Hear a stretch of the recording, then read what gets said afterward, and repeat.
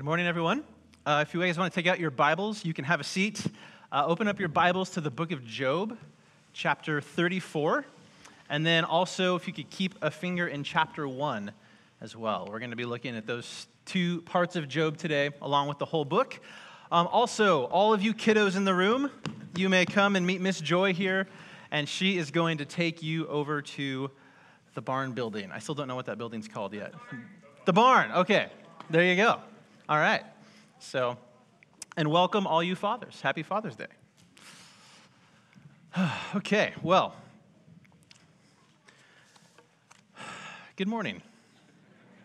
How are you guys doing? Good. It's great to see you all. It's great to be here. My name is Scott Matson. I am the new Director of Discipleship and Missions here at Jayville Pres. And I get the opportunity to preach the Word of God this morning. So thank you, Pastor Dustin, for giving me the book of Job in my first sermon. I appreciate that. So, actually, I have long loved the book of Job. There are some incredible things in this book. So we're going to do a flyover today. But what I want to do as we start the sermon this morning, I want us to look at Job 34:12, and then also chapter 1, verses 20 through 22. So if you guys could throw that up on the screen there, that would be wonderful. Thank you. So, hear the word of the Lord this morning. Of a truth, God will not do wickedly, and the Almighty will not pervert justice. And then Job arose and tore his robe and shaved his head and fell on the ground and worshipped. And he said, "Naked I came from my mother's womb, and naked shall I return. The Lord gave, and the Lord has taken away. Blessed be the name of the Lord." And in all of this, Job did not sin or charge God with wrong. Brothers and sisters, as we hear every week, the grass withers and the flower fades, but the word of our God stands forever. This is the word of the Lord. Please pray with me. Father, we ask that you would speak to us this morning. God, as we look at the scriptures, Lord, would you be pleased by your Holy Spirit to glorify yourself, to meet us where we're at, and to encourage us, your people, this morning. In the name of Jesus, we pray. Amen. Amen. Well, there's a very famous story. You may have heard this one. You may not have. It's pretty simple, and for Father's Day, it's kind of fitting, at least the beginning of the story. There was a man who wanted to go on vacation. Right? Amen. Yes, amen. Thank you, Pastor Richard. Amen. So, the story starts off well, but he, along with his wife and his 4 daughters, were set to go to Europe to enjoy the sights and the sounds of the continent of Europe.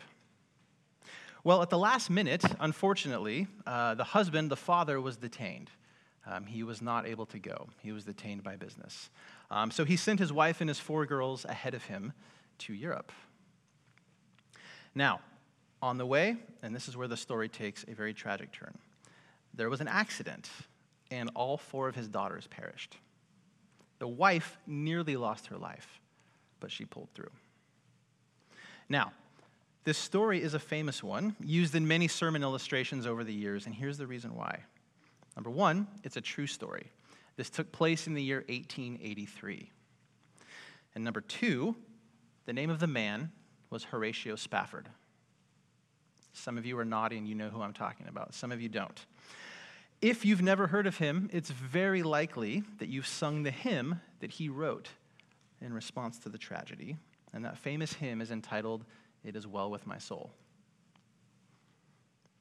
So Horatio Spafford's wife, Anne, and their 4 daughters set sail in 1883 for Europe. Their ship was struck in the Atlantic Ocean. It sank. All 4 of his daughters drowned. And his wife, Anne, barely pulled through. She was found floating on like a barge of wood, unconscious. Somehow pulled through. And in response to this horrible circumstance, Horatio Spafford wrote that hymn, expressing his trust in God in the midst of unspeakable tragedy. Now, the book that we're looking at this morning, the book of Job, if you've read this book, if you've studied this book at all, you know the theme is similar. It deals with a man who, in the midst of grief that is inexpressible, still trusted in God. Not perfectly. We're going to see that. His trust in God was not absolutely perfect, but he did hold on to his faith in God in spite of the challenges. So, if you're new here this morning, we are making our way through the entire Bible in a series called Whole, W-H-O-L-E. And what we're doing so far is we are looking at one book of the Old Testament every week. So we have made our way through the canon of Scripture now to Job. Okay, and so what I want to do is give you just a little bit of context, and then we're going to go through the structure, and then we're going to conclude with a few practical things that we can glean from this book. So first of all, the book of Job is the first book in the Bible which makes up what is called the Bible's wisdom literature. Okay? Now, the wisdom literature of Job, along with Proverbs and Ecclesiastes, what it does in the Scriptures is it serves to teach you and me, God's people, how we can live successfully in God's good world. It also is meant to teach us how to live in the fear of the Lord, right?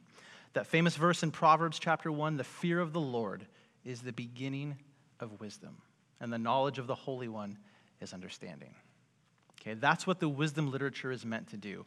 Teach you and me how to live in the fear of God and how to live faithfully and successfully for God in this world. And while it doesn't seem like it on the surface, that's what the book of Job is doing in the Scriptures as well. And we're going to look at that today. Now, the book of Proverbs deals with general truths about life. If you've ever read through Proverbs, right, you see things like train up a child in the way he should go. When he's old, he what? Won't depart from it. Yeah, many of you know that verse, right? Okay. These are truths in Proverbs, general truths about how life works when we follow God. However, all of us in this room have lived long enough to know that life doesn't always work out perfectly, nicely, and neatly, right? And so what we're going to see in the book of Job is what happens when life doesn't go the way that we think it should. Like, what is happening to me? And Job is going to ask that question, okay? The author is unknown. We don't know who actually physically wrote the book, but that's okay, because this ultimately is Scripture inspired by God, the Holy Spirit. Okay?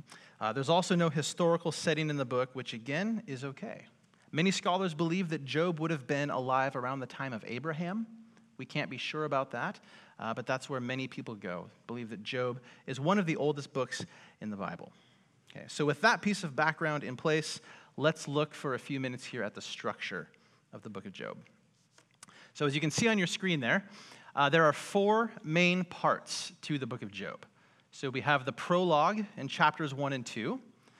We have the biggest section, chapters 3 through 37, which is the dialogues with Job and his friends. Then chapter 38 to 41, God shows up in the narrative and answers Job. And then chapter 42, the epilogue, the final part of the story. Okay? So I want to go through each of these sections briefly with you guys this morning here, because there are some fantastic things that we can learn from the book of Job. Okay, section 1, the prologue. This is where the drama begins and unfolds. So chapters 1 and 2, we get a glimpse into the heavenly throne room of God. Okay? This is where God is seated on his throne, and the image that's given to us is that God is there in his throne, and he is surrounded on his right and on his left by just myriad numbers of angels, living beings, all of this. And it's interesting in the Bible, whenever human beings are granted a vision of God's throne room, you see this here, you see it in Zechariah, you see it in 1 Kings, you see it in the book of Revelation, perhaps most famously. God is always depicted as on his throne, surrounded on his right and his left by angels. It's really interesting. And in biblical study, we call this, and I won't get way off into this here, but we call this the divine council. This is the way that God is depicted. God is the one who is ruling and in charge, and he has his servants, the angels, there at his beck and call. Okay? Now, interesting in the book of Job, and something that maybe we wouldn't expect, it's not just the good angels who are there, but there's also this being called the accuser. You and I know him better as the devil or Satan or the enemy, the evil one, right? He's there as well. And what he does is exactly what his name means. His name means the accuser or the one who slanders. So he comes before God, and what he does is he issues a challenge. Now, first of all, where my mind goes is I think of the audacity of that, right? The devil, a created being, is in the very throne room of God, and he walks up to God's throne, and he just starts mouthing off in a sense. He issues this challenge to God, right? He says, does Job worship God for nothing? In other words, God, the only reason Job worships you, the only reason he fears you is because you've blessed him. That's the only reason. Okay? And we see in the book of Job that God had given Job 10 children. It's a lot of kids. And back in this day, the more kids you had, the more blessed you were seen to be by God. Also, Job had thousands and thousands of animals, livestock. Okay, that was, back in this day, that was wealth, that was possessions, right? That'd be like Job's got a Hummer, an Escalade, right, and a Harley, I don't know, something expensive with wheels, right? That's kind of what that would be, and a massive retirement account, all of that, right? That's kind of what's going on here. That's Job's possessions and his status. So the devil says, well, yeah, God, of course Job worships you. Look what you've given him. Look how good you've been to him. The implication is, why else would Job worship you? Okay? So the implication is that the devil is saying, God, you're not actually worthy of worship. You're not actually really that good. Okay? The only reason Job worships you, the only reason anyone worships you, is because you bless them. Not because you are actually good and worthy of worship. Right? So the devil here, he's maligning the character of God. Right? So, my friends, here this morning, this is the fundamental question that is raised in the book of Job and ultimately does get answered. Is God worthy to be worshiped and served because of who he is? Is God really that good that he is worthy of our worship, whether or not life is going well? That's the question. And if you pause, if you're anything like me, moment of honesty here, you pause and you think through that. On the surface, it's an easy question to answer. Well, of course God's good. Of course he's worthy. And my life is going pretty well at the moment. But what about when things don't go well? And I really have to look at my heart. Is God really worthy of my worship? Do I really believe that? Right? That's the question raised in this book. So God allows the enemy to afflict Job up to a certain point, and within a matter of seeming moments, Job loses all of his livestock. So all of his wealth, all of his status, all of his possessions. He loses all of that. He loses all of his servants who would have served him and lived either in or near his home and probably been like family to him. And then, worst of all, and this is the part that still takes my breath away when I read the book of Job, he loses all 10 of his children. Okay. Now, this is Father's Day. This is my first Father's Day, actually. My daughter's 10 and a half months old. She's in the nursery right now, probably wanting food. I can't, this is such a cliche thing to say, but it's so true. I get this now that I'm a dad. I cannot imagine what it would be like to lose a child. And there's some of you in this room probably that have. I don't know all of you yet very well. I look forward to getting to know you more. But I would imagine there are people in this room who have gone through the pain of losing a child. Something I can't imagine. Job loses all 10 of his kids in one day. And yet, Job's response that we read, the Lord gave and the Lord has taken away. Blessed be the name of the Lord. Right? Amazing. Now, if the book had ended there, Job would be the hero of the Bible. Well, no, Jesus is the hero, but you know what I mean. Job would be like sort of a sub-hero of the Bible, but that's not where the book ends. We're going to see Job, as the story goes on, his faith doesn't quite stay at that same level.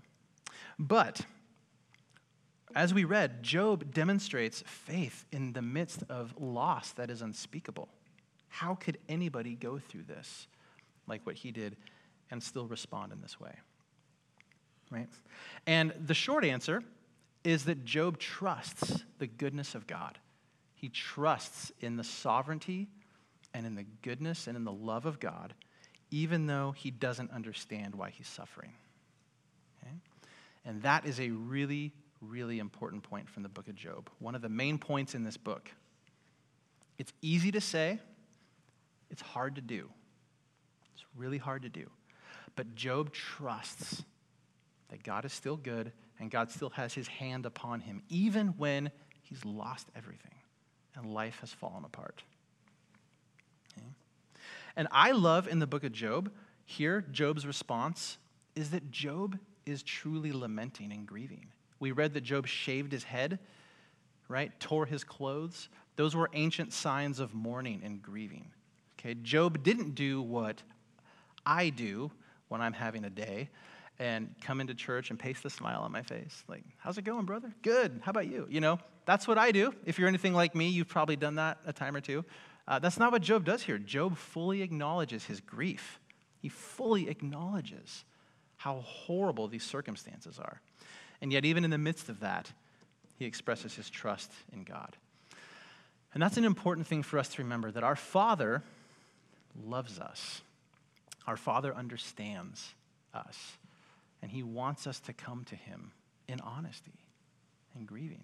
When you're going through something horrible, talk to the Lord about it, right? He's not expecting us to pretend like everything is okay. And that's amazing to me. So, how did Job trust in God? How can you and I trust in God? Well, we'll come back to this later, but really quickly, in Romans chapter 5, verse 8, the Apostle Paul told us that God demonstrated concretely his love for you and me, in that while we were sinners, we were rebelling against him, God sent his Son to die for us. So in the midst of life's worst circumstances, how can I still know that God is good? The cross, right? We'll come back to that. But I want to move on now to section 2, chapters 3 through 37. This is the largest section of the book. I'm not going to read through this. It's composed of this series of dialogues between Job and his friends. Okay, and I put friends in air quotes because it gets pretty bad pretty quickly. Now, the form of this is dense, thick, ancient Hebrew poetry. So if you read through this, there's a lot of metaphor, a lot of imagery that can kind of make you scratch your head. But what's going on here is that Job and his friends start off talking, then debating, and it just kind of goes downhill from there. And they're exploring the nature of suffering, the nature of life, trying to figure out what in the world has happened to Job. Why is he going through this? And ultimately, they're exploring the very nature of God himself in these chapters. So chapters 3 through 37. Now, it will probably come as no surprise to you, but neither Job nor his friends are able to penetrate the mystery of God's providence and wisdom. By the end of the book, they have not figured out why Job is going through all of this. Okay? Now, for Job, it doesn't make any sense. It makes no sense. And even in chapter 1, verse 1, the first verse of the book, we are told that Job was a man who was blameless and upright, who feared God and turned away from evil. Okay? So we know from the beginning of this book, Job didn't do anything to directly deserve the calamity that befell him. Now, Job was a sinner like all of us. He was not, perfectly righteous, of course. But it's not like Job had done some horrible thing that then incited God to punish him. Okay? That's not what happened. And so Job, throughout these chapters of poetry, Job is asserting his innocence, saying, I don't deserve this. I've not done anything to invite the hand of God to come and crush me like this. Okay? And his argument is simple. He says, I'm innocent, which was true. God is just, which is true. Therefore, what's happening to me is not God punishing me, which was true. However, As we'll see in the book, Job could not figure out then why this would be happening. He could not understand what was going on. Now, Job's friends in air quotes again, it doesn't make sense to them either. They also cannot figure out why this is happening. So they say this. Here's their argument. God is just, which is true. God operates this universe on a strict principle of justice and retribution. Therefore, Job, you have to be guilty of sin, or else this wouldn't be happening to you. There's no other explanation, Job. Right? One of the many problems with that point of view with Job's friends is that their view has more in common with karma than with divine grace. And we know as Christians from Scripture, karma isn't a thing. It doesn't exist. Right? Amen. Thank you. That's right. And praise God, we don't always get what we deserve. Amen. The interesting thing here with Job and his three friends, and this is something I want to camp on for just a second, is that for them, in their thinking, in their understanding, as they are trying to penetrate the depths of divine wisdom, they have no room in their thinking for mystery.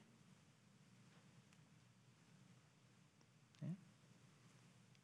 I'm innocent. God's just. He's not punishing me. What's going on?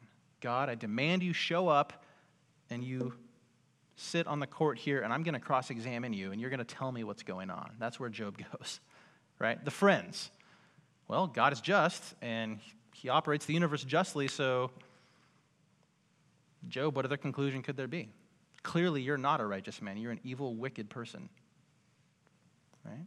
They have no room in their thinking for mystery, for anything beyond that. Right?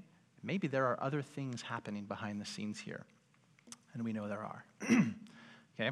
So as an example of Job's wonderful friends here who have comforted him well, Job, remember, he's lost all 10 of his kids, right? And all these other things. And one of his friends, Eliphaz, says, "Consider, Job, remember, who that was innocent ever perished?" In other words, Job, you're not innocent, right? Or where were the upright cut off? In other words, Job, you're not upright, right? Great comfort from a friend after you've lost your whole family and everything you own, right? But again, neither Job nor his friends can think of any other reason that this suffering would be happening, right? You must have done something to deserve this, Job. No, I haven't. So God must be doing something wrong, right? That's all they can think of, right? There's one friend in chapter 32 who shows up, Elihu. He has a little bit more room in his thinking for mystery. He does a little bit better, but he still misses it pretty badly. And so one thing we can learn from this whole big section of poetry here, and we all know this isn't a surprise to you guys, there are deep and great mysteries in life. When we think of who God is, right? Triune, eternal, all-knowing, the creator and sustainer of every single thing in creation. And then we think of who we are, right? We are created beings, made from the dust of the ground, so to speak, like Adam, right? We are finite, we are limited. We really can't understand much of anything that God is doing unless he reveals it to us. That's why Moses said in the book of Deuteronomy, the secret things belong to the Lord our God, but those that he's revealed to us belong to us and to our children forever, right? But unless God reveals himself and his reasons to us, we're just not going to understand it. And this applies as well to suffering. There are so many people in the world who challenge the idea of God's goodness or even deny God's existence because of evil and suffering in the world, right? The problem, well, one of the many problems with that statement is that if I'm going to say that, I am putting myself on an equal plane with God, right? I'm saying, God, I know as much as you do, which is clearly not the case. I think we would all agree with that. God, I know as much as you, and I am judging you. You're doing wrong. Right? No, that's a pretty bad thing to say. It doesn't work like that. We know that, right? The only way that you and I could judge God and what he's doing is if we knew as much as him, and we don't. And this is what Job's friends and Job himself didn't understand. Okay? So that's that huge, big section. Let's go to chapter 38 here. God shows up in the narrative. Okay. Section 3 is really interesting because God begins to answer Job. He starts to give Job now answers to his questions, reasons for what's happening. But it's not in the way that we would think. Okay?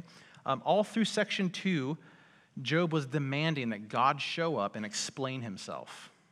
Right? God, I want you to come. You tell me what's going on because this isn't right.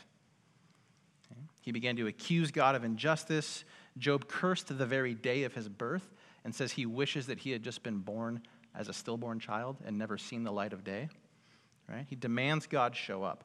So what God does is God shows up in the form of a really big storm cloud, lightning and thunder, all of that.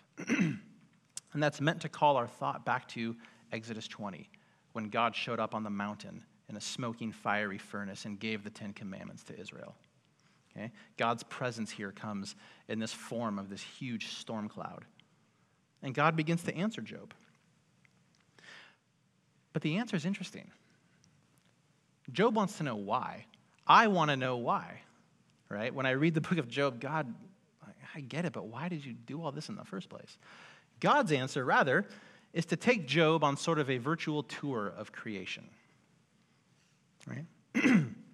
Pardon me. He shows Job the lightning, snow, clouds, ostriches, horses, all this stuff. And what God is doing is God is showing Job both his power and his wisdom. Now, in biblical days, people looked around at creation, and they saw not only God's power, but also God's wisdom, okay? And so when you and I, when we look at creation, for example, and I look around, and I tend to think, wow, God, you are so powerful. You made all of this. Quick story. 5 years ago, I was on a vacation in Los Angeles. I have friends there. That's the only reason I would go to LA for vacation. Amen. Right? Yeah. And I've always kind of been fascinated by astronomy and space and all of that, and science. So I drove all the way across LA County, which, suffering, you know.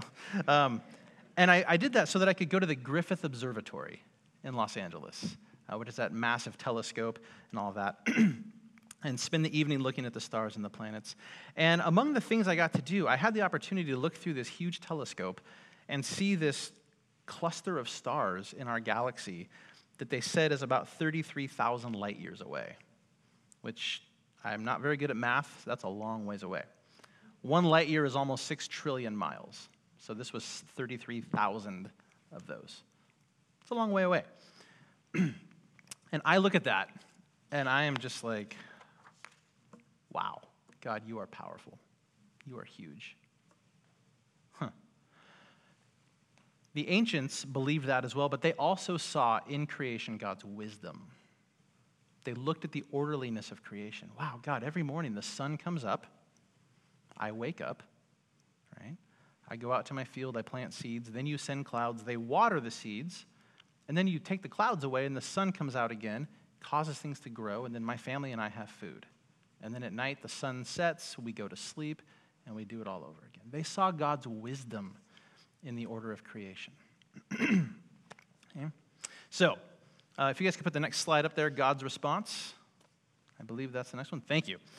So, here's how God answers Job. Where were you when I laid the foundation of the earth? Tell me, Job, if you have understanding. Right. And what God is doing here is God is pointing out to Job that he is human. He's limited and finite. And as a human, Job's perspective was dwarfed by God's perspective. In other words, Job is not in a position to question God and to accuse God of injustice. And what we see in God's response here is that God invites Job to trust his character and his wisdom in time of suffering. He doesn't tell Job the reason for it, but he invites Job to trust him. And for you and me, it's the same thing. Rarely, if ever, do we understand all the reasons for our suffering, for our difficulty, right? But what God does is he invites us to trust in his goodness and in his wisdom, even when things don't make sense. Right?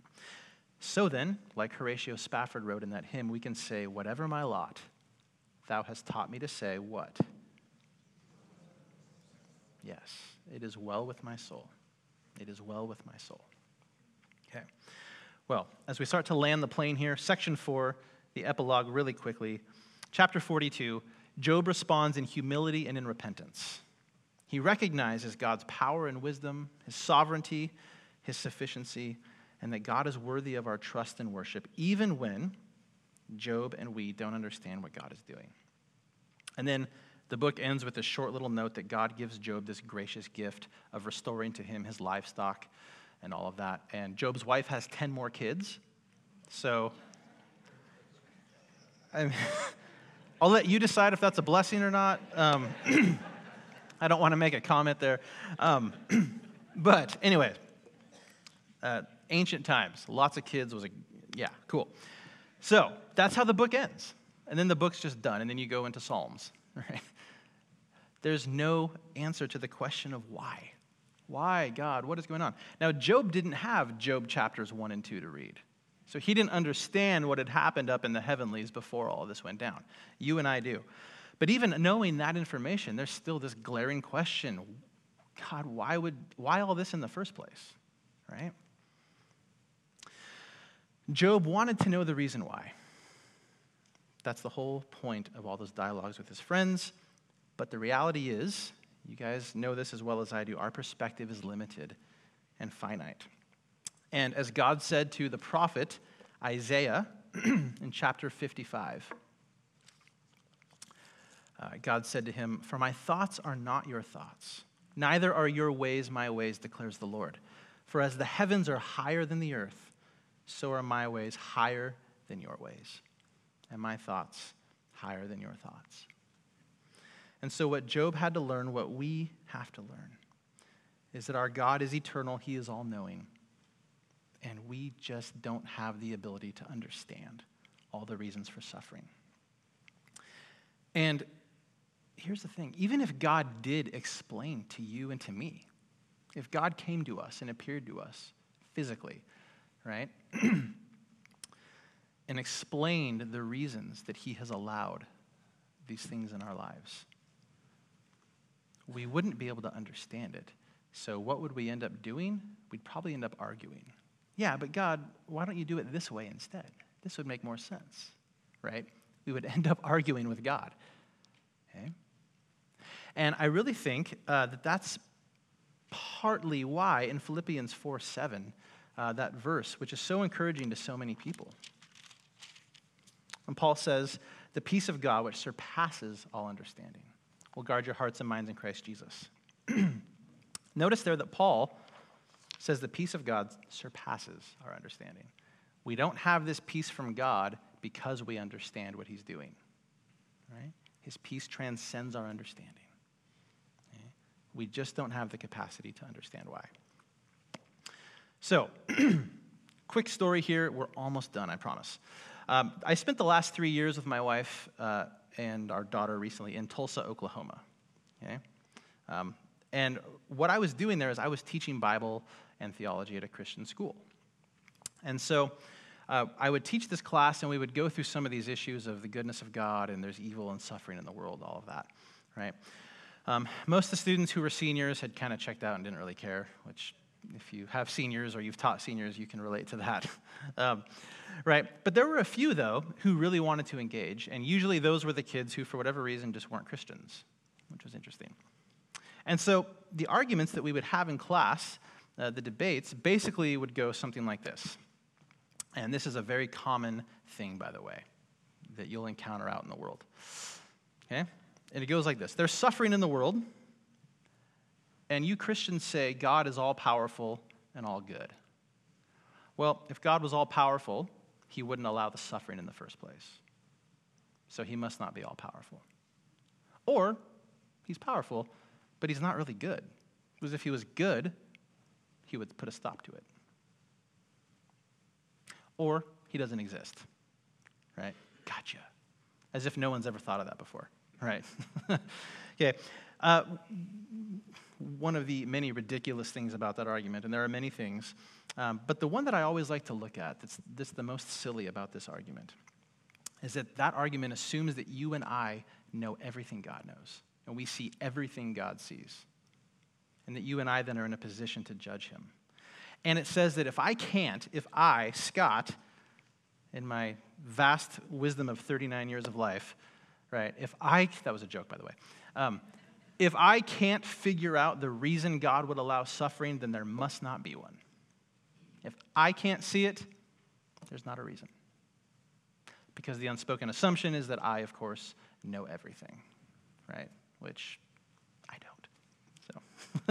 Okay, so when we try to explain suffering and figure out the reasons and come up with all the little explanations, we either end up diminishing and simplifying God, like Job's friends, or we accuse God based on limited evidence, like Job.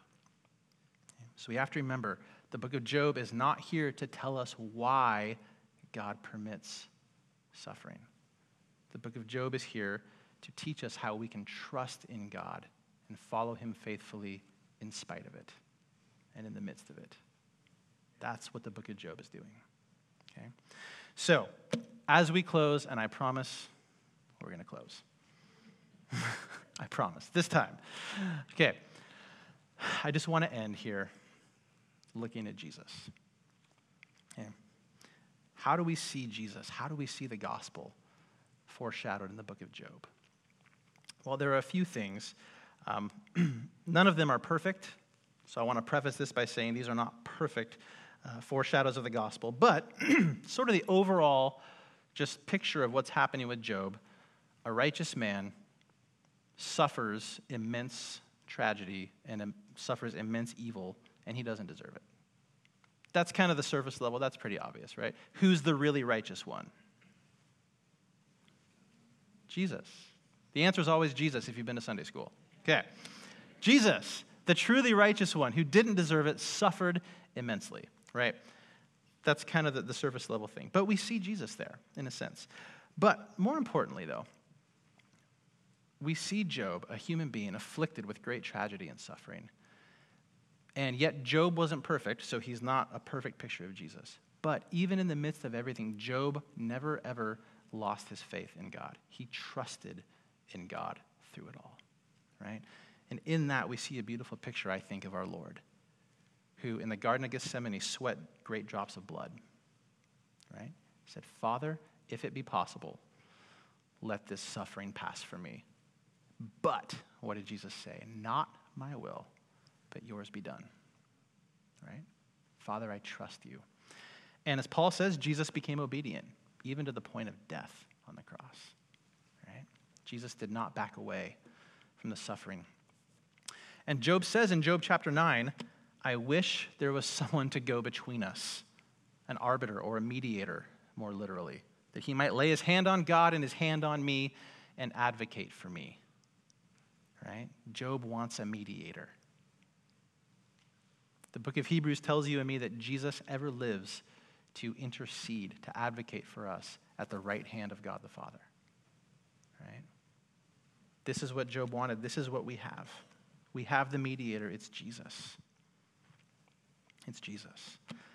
And as Paul says, there's only one mediator between God and humanity. That's the man Christ Jesus. There's no other. No other person, no other religious guru, no other worldview or philosophy. It's Jesus alone. He is the mediator, right? And as we close, finally, sorry, I have to say that. It's my first time preaching here. While suffering is difficult, none of us like it, right? I was very moved by Rachel's story and testimony there, and seeing this family. It's amazing, and others in the room who have gone through things that are terrible, and we've all suffered in certain ways, right? None of us like it, but it's a part of life in this world. But what God has done for us is God has not given us an answer, the why, but he's done something that's even better, I think. There's a Christian philosopher named James K.A. Smith, and he said, God hasn't given us an answer to why there's evil in the world, but he's given us a response. And what was his response? To become human, to take evil upon himself, to let it crush him, and ultimately to die, and then to rise from death, so that you and I can know, amen, that our suffering has meaning. Our suffering has meaning, and it's not wasted, right? So, all of this, we can say with Horatio Spafford, though Satan should buffet, though trials should come, let this blessed assurance control, that Christ hath regarded my helpless estate and hath shed his own blood for my soul. Amen? Amen. Let's pray. Father, we thank you so much, God, for just, God, your goodness, for everything. And Father, we thank you, Lord, that you do not just watch our suffering passively. God, you know what it means to suffer. Lord, you came and you suffered for us. You suffer alongside us. So, Father, I pray for all of my brothers and sisters here that you would give us abiding faith in you, to trust you, God, when things don't make sense, as we look to Jesus. In his name, amen.